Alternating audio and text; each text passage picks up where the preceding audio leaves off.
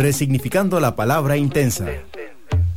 ¡Qué intensas! En Amplify Radio 95.5, una mezcla de determinación y pasión. Mariana y Jimena con 55 minutos de intensidad. ¡Qué intensas! Un espacio libre de juicio y lleno de realidad compartida. ¡Qué intensas! En Amplify. La voz de una generación.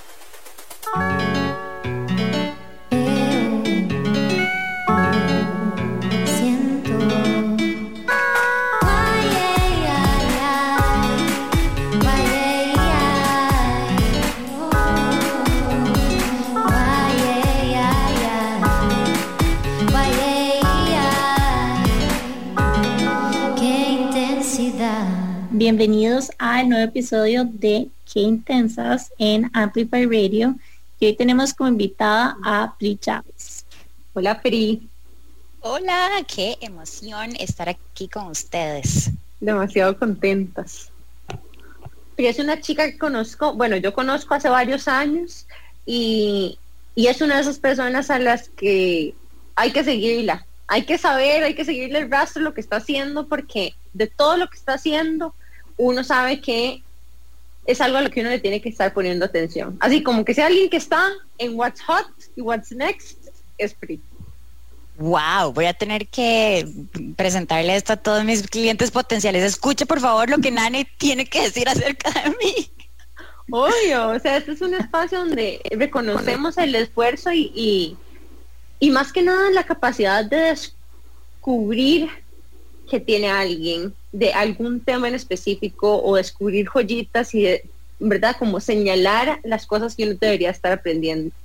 Y vos sos una de esas personas. Así que demasiado contenta de tenerte aquí. Y hablando de descubrimientos, ¿por qué no empezamos con el descubrimiento de la semana? Dime, ¿cuál es tu descubrimiento? Bueno, estoy como en full modo así, pero full economía local. O sea, normalmente estoy en ese modo, pero ahora lo tengo como exponenciado, porque la verdad es que tengo muchísima cercanía con muchísimos emprendedores y como que estos cierres que han pasado recientemente se sienten dolorosos. Es como un reminder de lo que pasó el año pasado. Entonces, el fin de semana me dediqué a ir a comprar a emprendimientos locales, y bueno, uno de mis descubrimientos fue que en el Tramito Granel, que tienen una tienda en Curry, tienen una en Escazú, venden como un kit que es para hacer gin tonic, y me pareció espectacular. Así que este fin de semana me haré mi primero. Estoy probando como hacer cócteles nuevos todas las semanas. Está muy divertido. El viernes pasado que estábamos en una llamada, yo me hice un gin tonic con una kombucha. ¿Ustedes han probado eso? Una vez lo probé, ¿sabes? Y al principio no sabía qué pensar al respecto, pero ya después del tercero me encantaba. Exacto, no, pero yo siento que es como que tomarse, digamos, la poción al mismo tiempo que el veneno, o sea, como que uno peca y reza al mismo tiempo, entonces es buenísimo, no hay goma. Sí, eso hemos escuchado, que no hay goma, pero habría que probar. Sí, no me he tomado suficientes para comprobar lo contrario. Pri, ¿y tu descubrimiento? Ok, les cuento. Yo te leo, pero la verdad que me devoro audiolibros. Entonces, cada vez que voy al gimnasio, esto es algo que voy a confesar, que no se lo confieso a mucha gente, pero en vez de así matizarme con full reggaetón, yo me matizo con conversaciones profundas. Entonces, esta semana que estaba cambiando de rutina y me estaba costando un toquecillo, no sé por qué, coincidental o no coincidentalmente, me encontré este nuevo libro de Oprah Winfrey, que yo la amo. O sea, si hay una mujer que yo adoro, es a Oprah. Sacó un nuevo libro que se llama What Happened to You? ¿Qué te pasó? En forma de pregunta. Y lo saca junto con un amigo de ella, que es un médico que trabaja en tema de trauma. Entonces, toda la premisa del libro es que pasamos toda la vida viendo cómo gente se comporta de forma que nosotros consideramos que es, ¿verdad?, como extraña o distinta a lo que nosotros y nosotras haríamos, y decimos como, pero, ¿verdad?, ¿qué le pasó? Pero casi como un poco despectivo, como, qué rara. en vez de preguntarnos qué fue lo que le pasó a esa persona para que actuara de esa manera. Entonces, toda la composición del libro, que en realidad es un audiolibro narrado por Oprah, entonces es como si me estuviera hablando de mí. Yo ahí full musculando y Oprah me dice como, todo va a estar bien, tranquila, sigue adelante. Entonces, toda la composición del libro son conversaciones acerca de trauma, resiliencia y sanación. Pero como lo narra Oprah con un médico que es lo más científico que hay, se escucha y explican la composición del cerebro. Esto a Nania de fijo le encantaría. La composición del cerebro y cómo es que un trigger se convierte en algo que después vas cargando toda tu vida. Entonces, me encontré después el podcast de Brené Brown de Unlocking Us, en donde los entrevista a ellos dos. Si quieren la versión corta, se buscan el podcast. Si quieren y si les gusta, se buscan el libro. My God, vamos a buscar y compartirlo, ese podcast, sí, por lo menos para que lo vean, porque además debe ser gratuito, ¿verdad? Sí, es gratuito, chivísima. Yo lo escucho por Spotify y bueno, la verdad que me ha encantado porque es raro. Una tal vez puede leer o escuchar estas cosas, pero tenés que estar en un momento específico de vida para poder escucharlo de nuevo y entenderlo. Y así siento que este libro me está llegando a mí en este momento, como que I'm finally getting it, ¿verdad? Como que lo estoy realmente entendiendo desde un lugar de bienestar y no desde un lugar de dolor. Qué poderoso. Y qué poderoso ese mindset. O sea, y que incluye la cantidad de empatía también, porque hay situaciones que chocan mucho. La cantidad de empatía que tenemos que entender para ver más allá de la acción de esta persona que lo llevó a hacer eso. Sí. O sea, y qué combinación más mágica Brené Brown con Oprah. Yo sé, es que no puedo recomendarlo lo suficiente. Este ha sido como el highlight de mi semana. Qué lindo, y resuena un montón que no sé qué decís, que hay que tener una dosis fuerte de tal vez sí, no sé si es empatía o selflessness o desapego a uno mismo, para incluso con las personas que uno siente que están siendo agresivas hacia uno, poder hacerse esa pregunta como que, ok, esto no es mío, esto es de la otra persona, ¿qué le pasó a la otra persona? ¿Verdad? ¿Qué vivió esa persona que lo hizo o la hizo?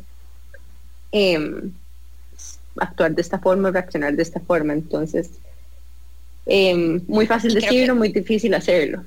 Y creo que aplica tanto para otros y otras, pero también para una. O sea, yo prefiero o como que automáticamente me voy a la empatía hacia otras personas que empatía hacia mí misma. Y a veces es como, ay, pucha, ¿por qué hice tal cosa?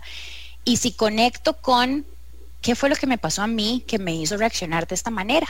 Y en ese momento todo como que hace sentido. Y digo, sí, por supuesto que reaccioné de esa forma. Y ahora que estoy consciente de esta situación, voy a trabajar para hacer algo al respecto. Pero lo que me costó 36 años darme cuenta de ese trauma que tenía. Entonces sí, creo que es súper poderosa la empatía hacia una. Y como decís, es demasiado difícil. Sí. Y desde que estamos hablando, o sea, yo tenía un descubrimiento de la semana, pero, o sea, en la que los escucho hablar está queriendo salirse uno que tuve justo como un leap que tuve esta semana en mi terapia. Yo tengo, ya todos los que nos escuchan saben que yo tengo años de ir a psicoanálisis, ¿verdad? Porque eso es lo que a mí más me interesa, ¿verdad? O sea, verme, pero más que nada tratar de entender el root cause de las cosas, sí, ¿verdad? Mi mente científica necesita ese tipo de terapia. Y entonces recientemente empecé a observar mucho más intencionalmente mi miedo al rechazo, pero muy profundamente y no tan bonitamente también, ¿verdad? Porque sí, en lo que vos estás observando algo tiende a manifestarse o a ser más claro para vos en todos los lugares a donde se aparece, ¿verdad? Puedo decir, bueno, intencionalmente voy a observar esto esta semana de mí, y de repente lo ves en todo lado, ¿verdad? Porque al final, o sea, hay un ciclo más grande de conciencia que estás, o sea, un leap de conciencia más grande que estás desarrollando, pero también hay como mini saltitos de conciencia donde lo ves como asomar la cabecilla, ¿verdad? Cada vez que viviste una experiencia que te detonó, aunque sea mínimamente esa reacción. Y en realidad fue muy curioso, porque esa no es la primera vez que yo tengo un salto fuerte de conciencia después de un momento de retiro, ¿verdad? Y retiro lo digo en comillas porque no fue un retiro tipo vipassana de profunda meditación, no, fue un retiro a donde me fui a La Fortuna, Arenal, este fin de semana. Y lo hice, la última vez que lo hice justo antes de empezar la maestría, ese fin de antes. Y tengo dos cosas que decir. Lo primero es, hay algo de retirarse y irse físicamente a un lugar donde uno se da el permiso de hacer eso, que es muy valioso y que muchas veces, en especial durante pandemia, pues nos hemos limitado a hacer eso por diferentes razones, algunas económicas y otras porque nos contamos la historia, por lo menos yo, de que tengo que trabajar porque valoro mucho mi trabajo y no lo quiero perder, entonces tengo que trabajar todo el tiempo, entonces no me doy ese permiso de hacer un retiro. Y ese retiro físico a veces trae mucha claridad. Entonces, quiero invitarlos a todos a que busquen un espacio de retiro. Ahora que fue La Fortuna, hay todo tipo de hoteles para todos los rubros, para todos los precios, hay demasiado emprendimiento, hay demasiado desarrollo ya. Es un lugar demasiado lindo para los costarricenses también ir y aprovechar y a también apoyar a la economía local, que todos estos hoteleros de esa zona tienen mucho tiempo de no estar recibiendo gente, tiene tarifas increíblemente bajas también. Así que a los costarricenses escuchándonos también averigüen y aprovechen a dónde podrían retirarse. Es un paraíso natural, yo no podía creer. Yo estaba diciendo ahora que sentía como si me estuviera hirviendo, o sea, como una papa hirviendo en agua caliente. Chiva. O sea, salía así como literal hecha puré, ¿verdad? Suavecita. A mí es que además se me acumula demasiado mi tensión en los hombros y en la espalda, entonces meterme en el agua caliente de verdad me relaja un montón y me siento demasiado contenta de haberlo hecho y ahí va mi call to action también a todos ustedes que tengan un lugarcito de retiro, que se regalen ese regalito. Qué hermoso testimonio. Quiero resaltar dos cosas que dijiste, y es que, o sea, yo insisto con los emprendimientos locales, pero de verdad, o sea, hay demasiada variedad, hay demasiadas cosas lindas pasando en Costa Rica, hay demasiados emprendimientos y buenos productos, y de verdad hay que sentirnos orgullosos y apoyar a la economía local. Y segundo, algo de lo que dijiste, como que tiene demasiado sentido, o ha tenido mucho sentido en mi vida, y es que también como que he tenido muchos aha moments después de estos momentos de conexión. Y un factor en común es como la naturaleza, o sea, como que a veces menospreciamos como lo poderosa que es, pero literalmente es como te puedes ir a una caminata un día, ni siquiera tienes que hospedarte si no te da en este momento, o sea, si tu realidad financiera en este momento no lo permite, pero es como una caminata un día, o sea, la manera en la que conectas con la naturaleza, y no sé qué es lo que pasa, o sea, yo no te puedo explicar, ustedes posiblemente lo van a explicar mejor de lo que yo podría, pero hay como una magia, o sea, es como que uno se siente demasiado más como liviano, hay como una paz interna, es increíble como el poder que tiene la naturaleza para que uno conecte con uno mismo, o sea, bueno, y con el ambiente también, pero es tan poderosa que no quería dejarlo pasar. Yo creo que ahora que, bueno, obviamente hace meses que estoy pasando tanto tiempo en mi casa. Mi casa está justo detrás del zoológico Simón Bolívar, en el centro de San José. Entonces, tengo como hacia el este toda la ciudad, que es San José, y como cualquier ciudad es caótica y hermosa al mismo tiempo. Pero esta calle, justamente, a toda hora del día, lo que escucho son, ya sé reconocer los pájaros de la mañana, ya sé reconocer al búho y la lechuza que suenan toda la noche.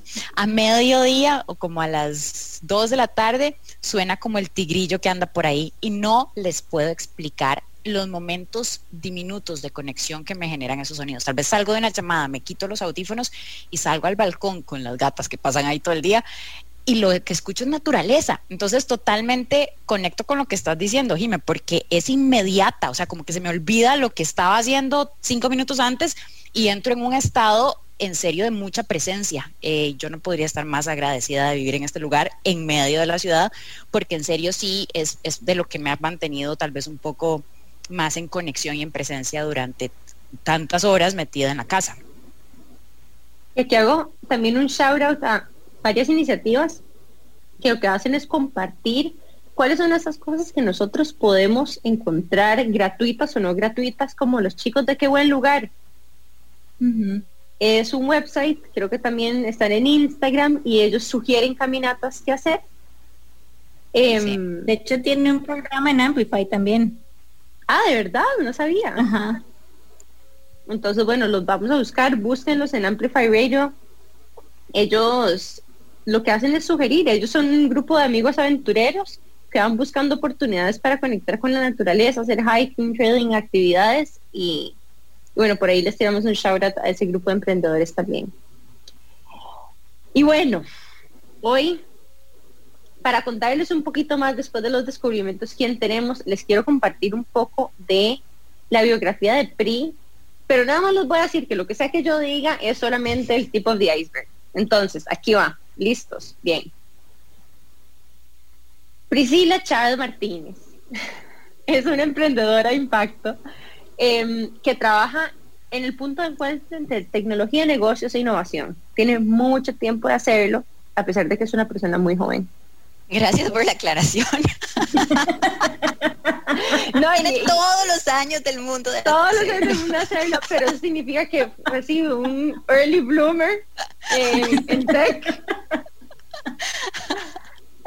Y cuando digo un montón son 15 años de estar en la intersección de tecnología, negocios e innovación, y yo les voy a decir una cosa, hace 15 años la gente no estaba hablando de eso como está hablando de esto bien, y eso es una de las características que antes yo les mencionaba de ellas, como que ella está ahí de primera con las cosas que están pasando hacia adelante. Ha trabajado con startups en toda América, en África, específicamente en África subsahariana, en el sudeste asiático, ha trabajado con multinacionales, es charlista, ha dado más de 20,000 charlas con diferentes mensajes alrededor de innovación, ética y futura a través de su emprendimiento que se llama 10X Impact, como 10X Impacto, en la que además es una agencia en la que además ella ofrece servicios y consultorías de innovación social, y muy recientemente decidió también entrar un puesto un poco más corporativo después de estar mucho tiempo después del área corporativa. Vos estuviste en Intel, ¿verdad? En algún momento. En IBM, pasé 10 años en IBM, sí. En IBM, me acordaba. Y ahora trabaja para una multinacional que se llama Cargill como directora de transformación. Está muy conectada con todas las iniciativas de innovación, de inteligencia artificial, específicamente todas aquellas que tienen un impacto social, desde el BID, y ha sido partícipe de unos programas chivísimas, como por ejemplo el de Singularity University y Homeward Bound, que son dos programas que a mí me encantaría ir. De hecho, yo apliqué a Homeward Bound, que waitlisted de un año, hace un par de años. Pero son chivísimas, son programas que básicamente lo que te hacen es empezar a conectarte con personas que también piensan diferente y que te hacen ver nuevas conexiones de cara a crear un futuro más integrado, más innovador, con mayor impacto social. Y es un poquito de nuestra súper invitada de hoy. Demasiado contenta de tenerte aquí. Ay, Nani, demasiadas gracias. Yo creo que cualquier conversación que sea con ustedes dos va a ser enriquecedora y la que sale ganando soy yo. Así que muchísimas gracias por la invitación.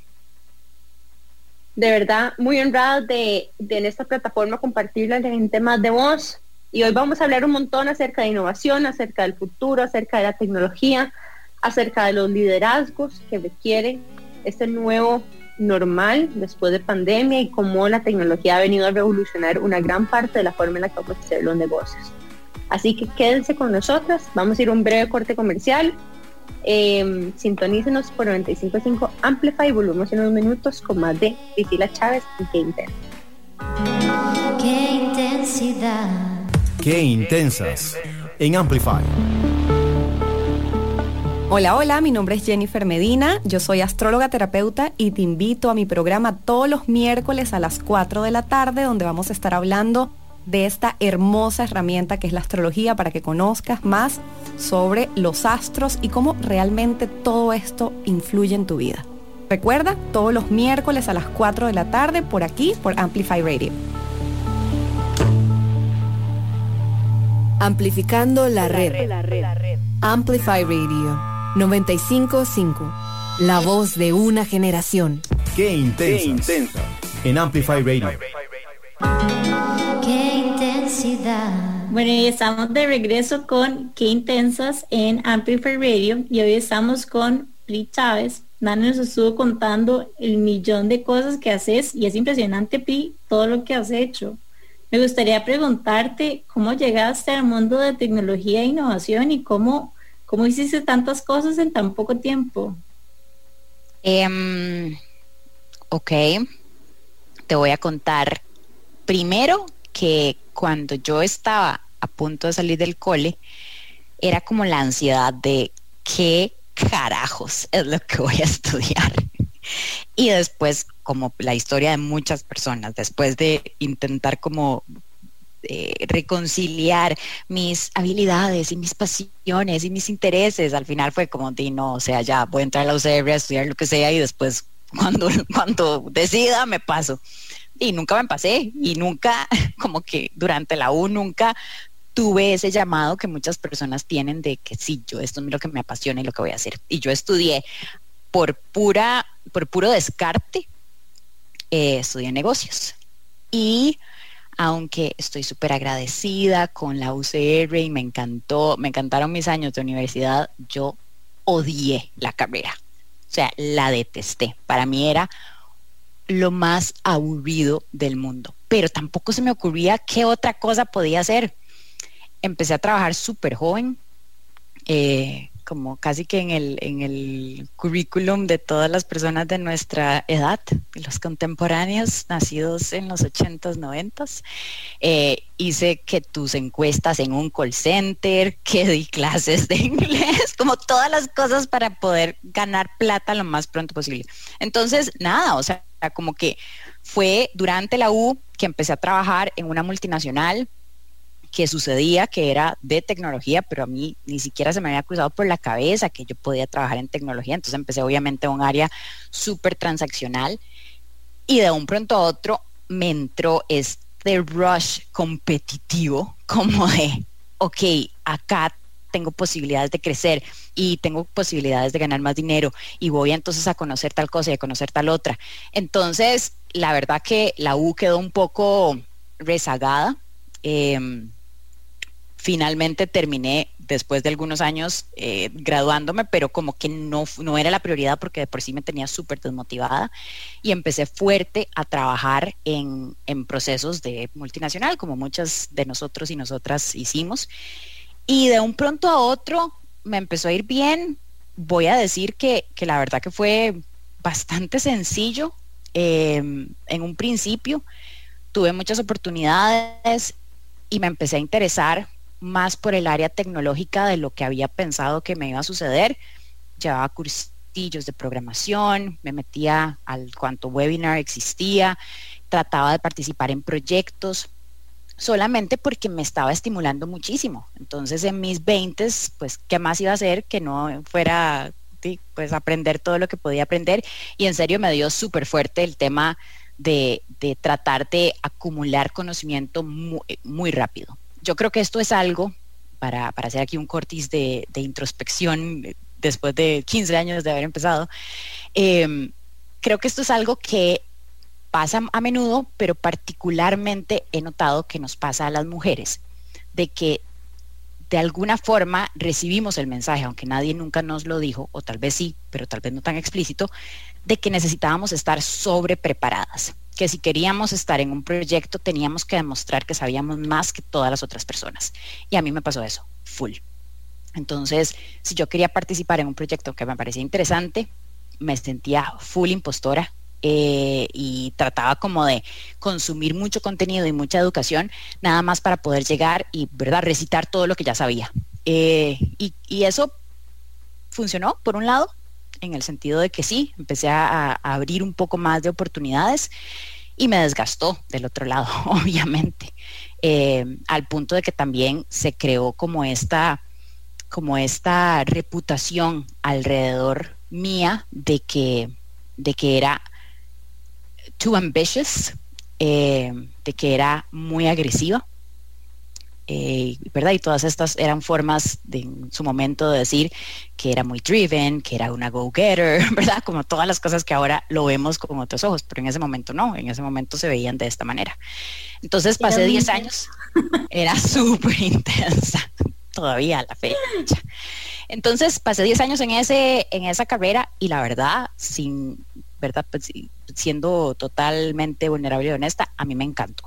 O sea, el tiempo que duró mi love affair con el mundo corporativo, round 1, me gustó, y nos dimos lo que nos teníamos que dar, y ¿verdad? Nos alimentamos, y también era una relación tóxica de otra manera, pero funcionaba hasta que dejó de funcionar, y llegó un punto en el que ya para el año 10 sentía que el trabajo que yo había estado haciendo, todo el aprendizaje y todo el conocimiento que tenía, o sea, de graduarme de negocios en la UCR a estar manejando proyectos de tecnología súper avanzados en otros países, como que sentía que podía hacer más cosas, y creo que por ese lado la ambición me funcionó súper bien, y dije, hasta acá, ya no quiero seguir. Entonces renuncié sin tener otro brete, sin tener ni idea de qué era lo que quería hacer. Estaba de hecho en Australia, me devolví a Costa Rica, entregué la compu, y puse la carta de renuncia, y empecé a aplicar a programas,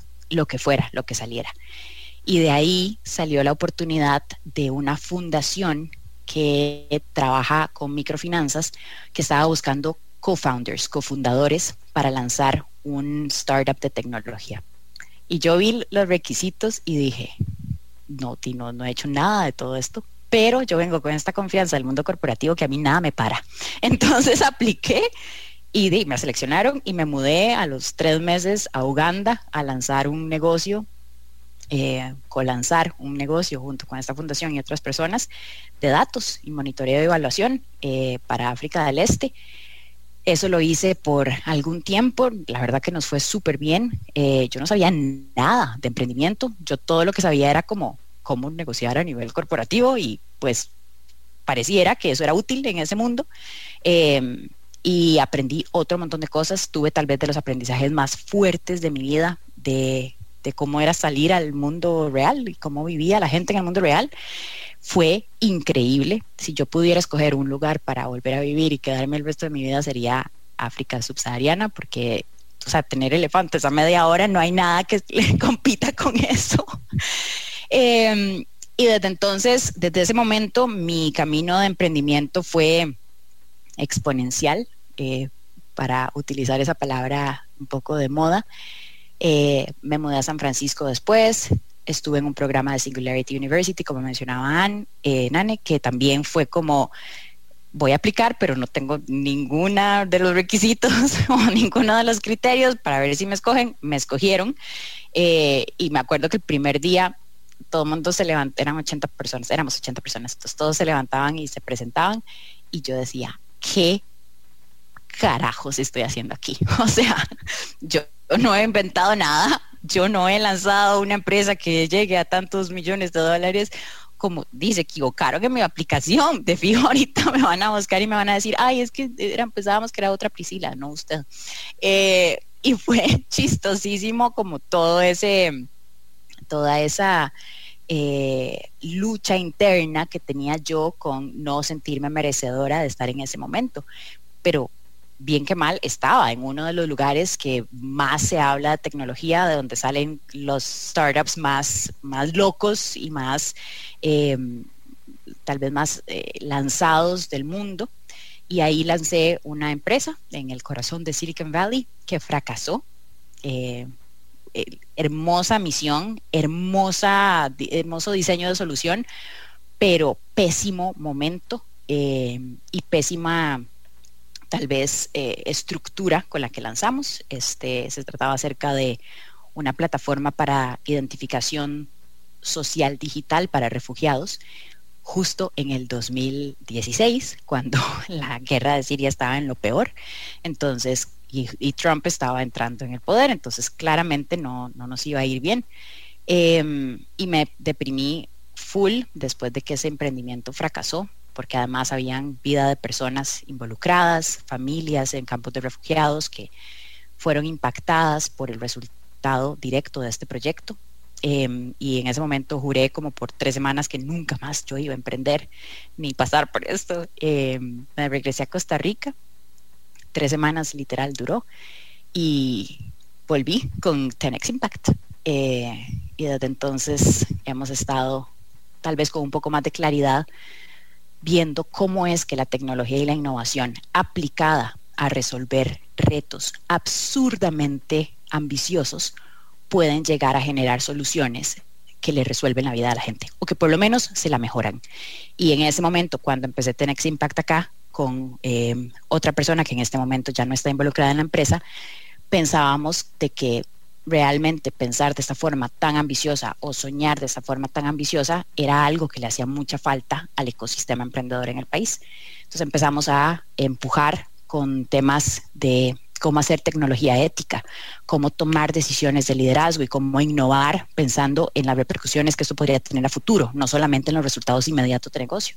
Y desde entonces 10X Impact ha evolucionado a convertirse en un laboratorio, una agencia de innovación de impacto que hoy trabaja con Ministerio de Ciencia y Tecnología, con organizaciones civiles, con empresa privada, tratando de gestar o de orquestar ese ecosistema de innovación en el país. Entonces, así es como he vivido mi ruta tecnológica innovadora. Quiero decir que me encanta lo mandado. O sea, me encanta, o sea, es como, no sé, como que me inspira, porque muchísimas veces como que a uno le da miedo y es como que ves algo, digamos, y uno dice como, no, pero es que yo aquí no, o sea, o como que no macheo, pero esa como fuerza interna que tenés de nada más llegar y mandarte hasta cierto punto como con mucho desapego hasta el ego, digamos, de lo que puede salir o no puede salir, siento que es como algo de lo que muchísimas personas podemos aprender, y sos un claro ejemplo de lo bien, y que muchísimas veces uno como que se subvalora un poco. O sea, como ese cuestionamiento que vos te hiciste, digamos, en Singularity, yo me lo hice en INCAE. Yo decía como, y mae, se equivocaron de persona. O sea, yo, o sea, Mariana, bueno, yo al lado de esto, o sea, yo de verdad, y no estoy exagerando, yo tuve un ataque de pánico, y yo decía, ¿qué estoy haciendo aquí? O sea, ya se equivocaron, creían que yo podía hacer más cosas de las que podía hacer, yo me equivoqué, me embarqué, ¿qué voy a hacer con este montón de plata que tengo que pagar si me voy a quedar, no voy a pasar? O sea, fue el síndrome del impostor, súper intenso, pero eso es como un reminder de que muchísimas veces como que no nos damos cuenta de todo lo que podemos hacer y lo mucho que tenemos para aportar. Y quiero aprovechar eso como un tipo de call to action para todas las personas que nos escuchen, de que si están pensando en algo, o sea, mándense y experimenten, que al final de cuentas es algo que siento que vos haces mucho y que da demasiado como valor y sentido a la vida, porque te permite como descubrir que sí y que no va con vos, por lo menos en el momento presente. Pero yo quiero agregar algo ahí, y es que yo no creo que esas dos cosas son exclusivas. Yo creo que ser valiente viene con todas esas sensaciones de ser impostor. O sea, uno no se deshace del síndrome del impostor siendo valiente. Yo creo que es que viene con el combo. Es como más bien la capacidad de sostener el síndrome del impostor. Lo que es, o ni siquiera, o sea, es que síndrome del impostor o no sentirse suficiente a hacer cosas no es característica de las personas no valientes, todo lo contrario. Yo creo que más bien it comes with the job. De hecho es algo que Brené Brown habla mucho, o sea, y de por qué nosotros la amamos y la adoramos, y es que sí, o sea, hay como esa valentía en llegar y ponernos en estas situaciones, y que obviamente no se van a sentir bien porque son fuera de nuestra zona de confort. Y hay algo chivísima que Brené dice, y es que si vas a intentar cosas que son ambiciosas y a emprender en estas misiones honorables que le llama, hay un 100% de probabilidad de que fracases. No es un 99%, no es que muy posiblemente fracases, es que de fijo vas a fracasar. Y yo creo que el contar la historia o narrar la historia como la narré no le hace justicia a todas las veces que me fue pésimo, ¿verdad? Como porque ahorita les digo, ay sí, y llegué aquí y estoy bien porque estoy feliz. Pero durante todo ese proceso, lo que sentía como las emociones más presentes era incertidumbre, una falta de claridad terrible, y para mí la claridad es muy necesaria en mi vida, es lo que me mantiene grounded o enraizada.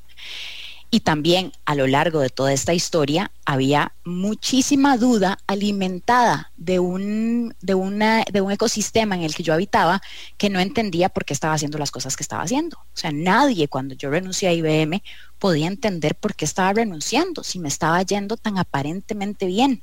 Nadie en el mundo de emprendimiento decía, ¿por qué regresó a Costa Rica si se podía quedar en Silicon Valley? O sea, como que todas estas decisiones que, independientemente si ahora me parece que fueron buenas decisiones o no, no importa, no estaban siendo sostenidas en ese momento por una comunidad que me viera más allá de las cosas que hacía, sino que estaban como muy encapsulados todavía en el paradigma de lo que está bien y lo que está mal.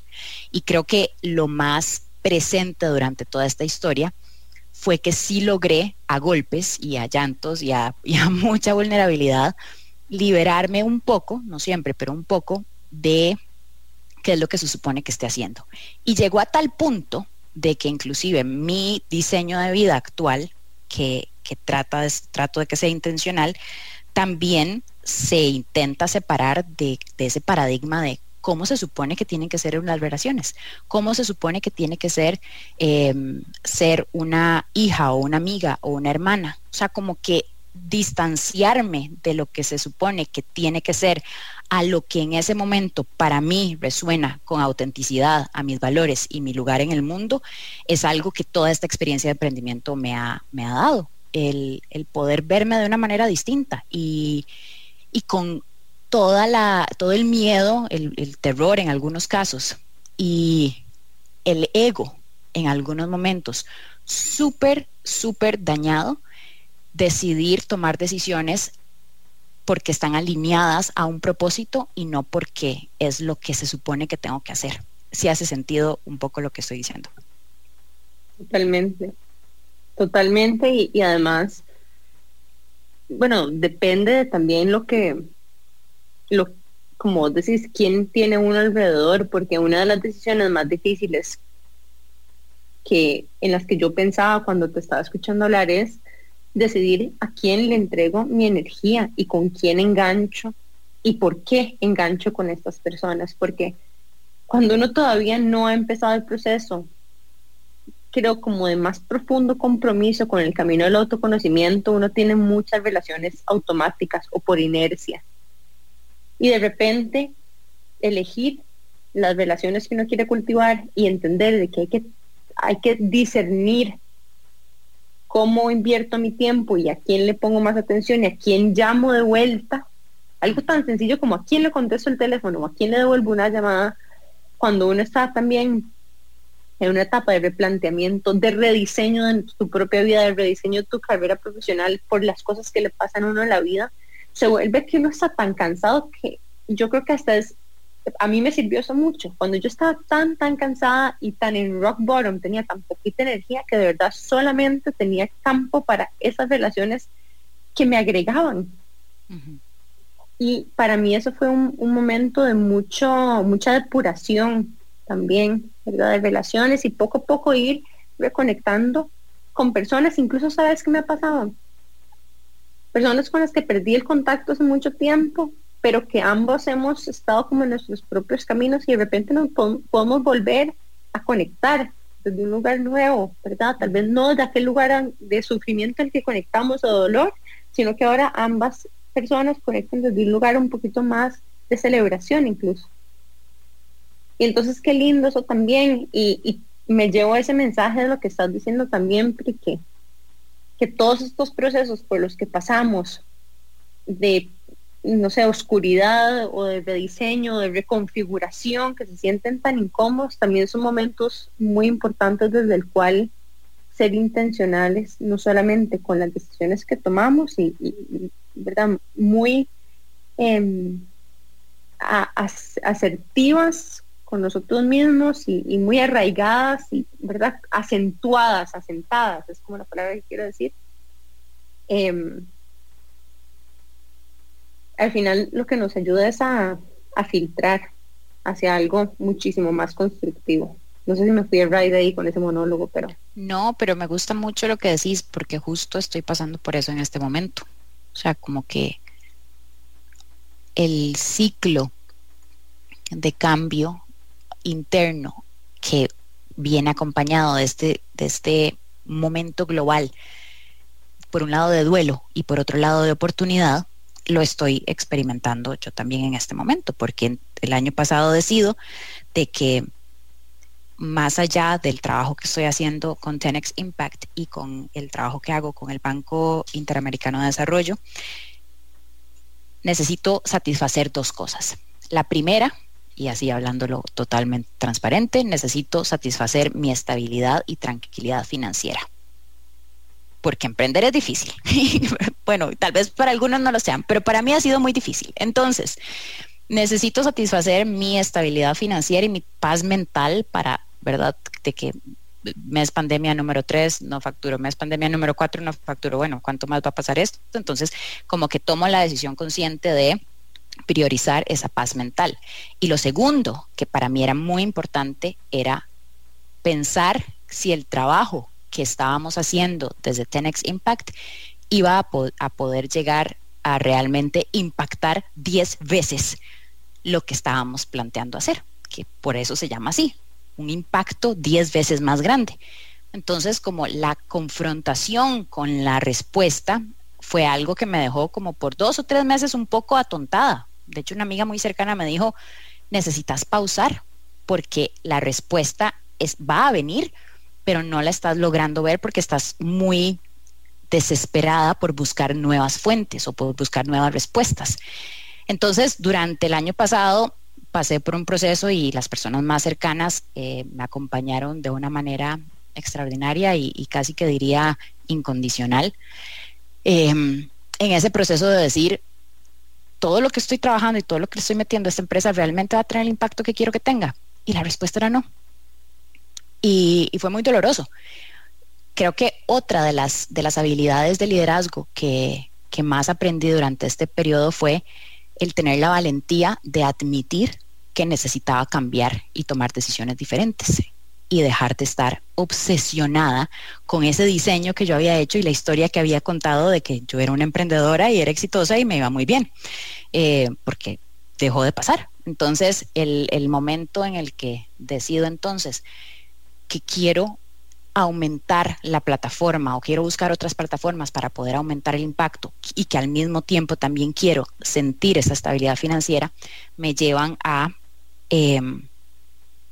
conectar con esta oportunidad dentro de una compañía multinacional que al principio la sentía súper la sentía muy contraria a la misión de impacto que yo tenía, y después en conversaciones me doy cuenta que en realidad es en esas plataformas con este tipo de empresas que tienen alcance global donde mi expertise y más allá de eso, mi intensidad pueden llegar a hacer una diferencia enorme.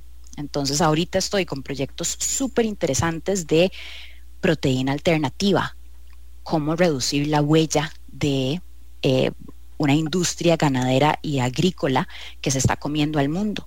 Entonces como que hasta me cuesta un poco de trabajo a mí dimensionar lo que un proyecto exitoso en una empresa como estas puede hacer por el mundo. Y me hace sentir muy emocionada, obviamente, y honrada y todo, pero la gran mayoría de los días me siento aterrorizada porque viene el pensamiento de ¿usted quién cree que es para estar intentando hacer estas cosas de alcance global?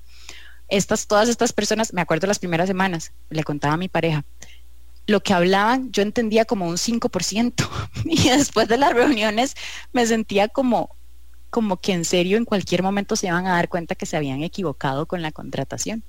Y bueno, ya ha pasado, ya obviamente estoy un poco más acomodada, pero este momento de lo que estabas diciendo, Nania, de sentir como las cosas que no son tan sencillas, poco a poco se van convirtiendo en más manejables, aunque todavía siento temor, aunque todavía siento incertidumbre, es este momento en el que estoy viviendo ahorita, y es rudo porque estamos saliendo de pandemia, porque estoy trabajando en muchas cosas que me dedican, que requieren de mi dedicación completa, y porque además estoy también redefiniendo lo que significa para mí el rol que yo tengo en el mundo. Entonces sí quiero como volver a resaltar de que todo es un ciclo, no se acaba, es continuo, y ahora las cosas como las veo en mayo 2021 son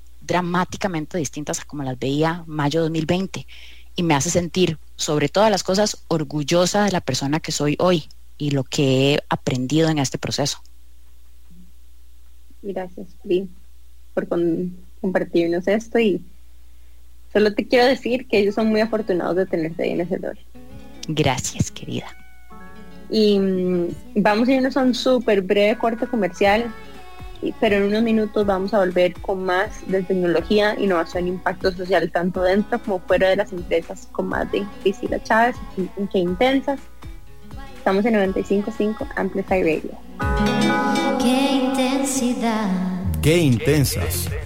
Un espacio libre de juicio en Amplify. ¿Sos de los que han cancelado planes solo por quedarse en casa con sus animales? Pelos en la ropa es para vos. Un programa conducido por Sofía, una veterinaria dedicada a trabajar con las personas. Y por Diana, una maestra y mamá perruna con miles de dudas animaleras. Juntas comentaremos los chismes e intrigas más jugosas sobre los perros y los gatos. Sintonizanos todos los miércoles de 6 a 6:30 de la tarde por Amplify 95.5. Nos olfateamos luego. Ampliamos el concepto de la radio para que escuches la música y contenido que tu generación quiere escuchar. Porque Amplify Radio 95.5 es la voz de una generación. Amplificando la red. AmplifyRadio.com 95.5. La voz de una generación. Amplificando voces. Amplify Radio 95.5. La voz de una generación. Qué Intensas. En Amplify Radio. Qué intensidad. Y bueno, estamos entrando al último segmento del episodio de hoy en Qué Intensas, y tenemos a Priscila Chaves de invitada, con quien estamos hablando de liderazgo, innovación y tecnología. Una de las cosas que Priscila nos comentó es que también está, aparte de sus iniciativas dentro de empresas como sus emprendimientos, también es coordinadora de una división que aborda temas de inteligencia artificial y ética en el BID. Y Pri, cuando nos contás esto y después al mismo tiempo nos decís que tenés estos programas de líderes exponenciales con Sol Echeverría, que además es una persona muy sensible y experta en recursos humanos, ¿cómo se conectan estas dos cosas? Gracias por hacerme esa pregunta. Todo está relacionado a un tema que es súper importante para mí, y es la preocupación y la ocupación que tengo por diseñar y ayudar a co-crear un mundo futuro en el que todos y todas podamos vivir de forma tranquila y de forma abundante. Entonces, el factor común que tienen todos mis proyectos y todas las comunidades en las que estoy involucrada es el tema del liderazgo. Cuando hablamos acerca del uso de tecnologías, estamos sobresaturados con información, cursos, especializaciones, productos y empresas que están desarrollando tecnología chivísima, que están haciendo cosas increíbles y que todos los días nos mantienen como al borde de la silla porque ya ni se sabe qué es lo que está pasando. Muchas personas se sienten un poco abrumadas con este tema y algunas se sienten preocupadas por el alcance que puede tener el uso de estas tecnologías emergentes en un contexto global en donde sabemos que la tecnología y la ciencia avanza muchísimo más rápido, exponencialmente más rápido que lo que avanza la ética. Entonces, el debate está en si tenemos que ponerle el freno al avance y progreso científico-tecnológico mientras que la humanidad y su ética catches up, ¿verdad? O si aceleramos la conversación ética para que por lo menos logre abarcar marcos de entendimiento generales. Y de eso es lo que se trata el Observatorio de Inteligencia Artificial del BID, que se llama FAIRLAC, que lo estamos trabajando desde hace ya más de 14 meses con el brazo ejecutor de CINDE en Costa Rica. Y más allá de las iniciativas puntuales que se están trabajando, a lo que estamos llegando es a que cada persona, habitante de cada región en donde, o cada país en donde se está desarrollando este programa, entienda que la inteligencia artificial como mínimo, como tecnología, ya está afectando la forma en que está viviendo. Y no que la vea desde un lugar de temor o un lugar de incertidumbre, sino que la vea como una oportunidad para progresión laboral, para educación, para que pueda ser parte de un mundo digitalizado y que también esté muy consciente de cómo se está manejando su información y cómo al interactuar con diferentes aplicaciones de inteligencia artificial está también cediendo u otorgando a terceros una parte importante de la autonomía de datos que tiene. Entonces, el tema principal del observatorio es trabajar para que cada persona se convierta en agencia autónoma de su propia información, o sea, que sea líder de la forma en que se están tratando, el tratamiento que se le están dando a su información y a sus datos. Y más allá de eso, también brindarle a las estructuras país marcos regulatorios o políticas públicas que le permitan a las empresas, a la academia, al sector privado y al sector civil desarrollar tecnología pensando en cuáles podrían ser las consecuencias a futuro que esa tecnología que hoy me resuelve este problema de tráfico en las calles me podría dar o me podría traer dentro de algunos años. Y eso conectado con el trabajo que estamos haciendo desde Tenex Impact es riquísima la forma en que estamos, o por lo menos yo estoy atando una cosa y la otra. Tenex Impact sale de un propósito muy específico y es habilitar de herramientas y de contactos a los líderes del futuro, que no necesariamente tienen que ser líderes nuevos, pueden ser los líderes que nos han llevado hasta este momento. Las personas pueden seguir siendo las mismas, pueden evolucionar y convertirse en estos líderes del futuro, pero el liderazgo que hemos estado manejando hasta el momento ya no es sostenible. Ya no podemos ver en las mesas de toma de decisión de las empresas a las mismas personas tomando las mismas decisiones que van en contra del planeta, en contra de comunidades vulneradas, comunidades minoritarias y que sí se siguen viendo de la misma manera. Entonces, el trabajo que hacemos desde Tenex Impact junto con Factor Humano, que es la empresa de Sol Echeverría, es una experiencia de liderazgo que se llama Liderazgo Exponencial, que le permite a las personas, a los y las líderes de organizaciones o líderes de vida, de comunidades y de sociedad, entender cómo es que el mundo de afuera está impactando su organización y cómo es que su propia misión de impacto y de liderazgo puede afectar la comunidad en la que habitan. Entonces, son dos diferentes vistas del mismo reto. ¿Cómo voy a convertirme en la mejor líder que pueda ser para que entonces lo que yo vaya a hacer dentro de mi organización y dentro de mis comunidades vaya a tener un impacto positivo en el mundo a futuro? Y para profundizar un poco más en este programa que desarrollaste con Sol, contanos un poco más, ese es el propósito más grande, pero ¿hacia quién está dirigido y cómo se ve este programa? Liderazgo exponencial o líderes exponenciales, voy a meter la cuña, lideresexponenciales.com, es una experiencia que en realidad está enfocada en equipos de trabajo, de organizaciones o de empresas que tienen a su cargo la dirección de misiones. Entonces, por ejemplo, una empresa multinacional cuya misión es tener un centro de operaciones en Costa Rica y contratar miles de personas en trabajos de diferentes ámbitos con diversidad de funciones.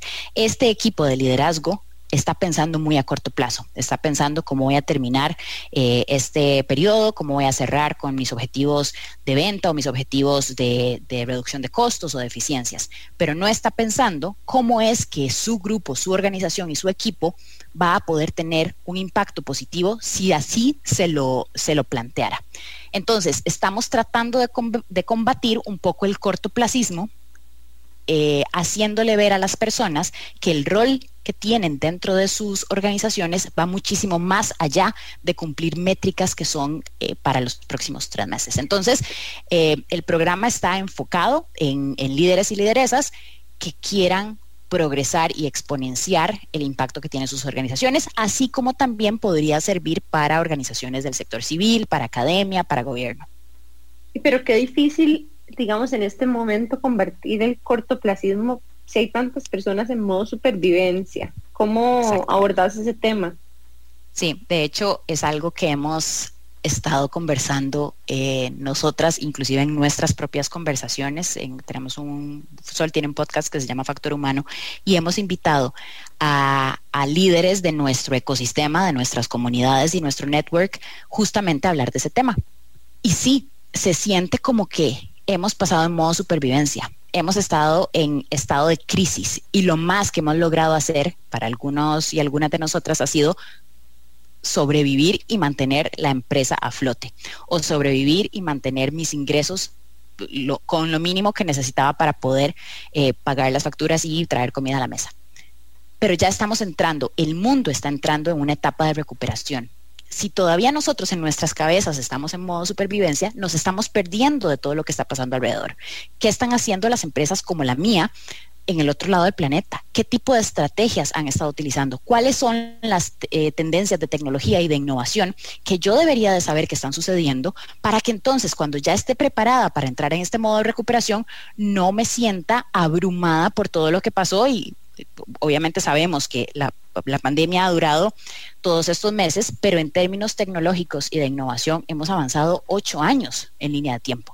Entonces, es como imagínate salir de coma y ver el mundo en la industria en la que yo operaba y decir, pero ¿qué fue lo que pasó? Ya nada se parece a donde yo lo dejé, porque efectivamente eso es lo que está pasando. Entonces, por un lado, estamos atajando, para llamarle de alguna manera, a todos estos líderes, dándoles tal vez una actualización de las macro tendencias, mientras que al mismo tiempo, por otro lado, junto con Sol y su habilidad extraordinaria de conexión a nivel personal, estamos conectando con el liderazgo interno de cada persona. Entonces, ¿cuál es el tipo de líder que quiero ser a partir de ahora? Ya no voy a ser un líder en crisis, voy a ser un líder para una organización en recuperación, para un mundo en recuperación. ¿Cuáles son ahora mis objetivos y cuál es el impacto que quiero provocar? Entonces, desde esas dos perspectivas estamos manejando el discurso de estamos listos para la recuperación, ya no es momento de crisis. Pri, me encanta este mensaje porque creo que es un mensaje optimista y nos invita a hacer un shift de mindset hacia ya no estoy en crisis, sino que ahora estoy construyendo algo nuevo. Contanos a dónde te pueden encontrar, a vos y a tus proyectos. Todo lo relacionado al programa lo pueden encontrar en liderazgoexponencial.com. También pueden seguir a la empresa 10X Impact en todas las redes sociales prácticamente. Y a mí me pueden seguir para seguirme el ritmo en todas las diferentes cosas locas que estoy haciendo. También en todas las redes sociales, Priscila Chaves y Twitter también. Instagram, Facebook, Twitter, LinkedIn. Muchísimas gracias, Pri, por habernos acompañado el día de hoy, por todos los aprendizajes y las aventuras que nos compartiste, y especialmente por ese cambio como de mindset, de salir un poco de la escasez en la que estamos tal vez en este momento y entrar como en un mindset de abundancia y la prosperidad que vendrá después de esta crisis que nos hizo más fuertes. Y bueno, recordarles a todos que nos pueden encontrar como Qué Intensas Podcast en Instagram. Y nos pueden seguir escuchando todos los miércoles a las 7:30 AM en Amplify Radio. Chao. Chao. Chao.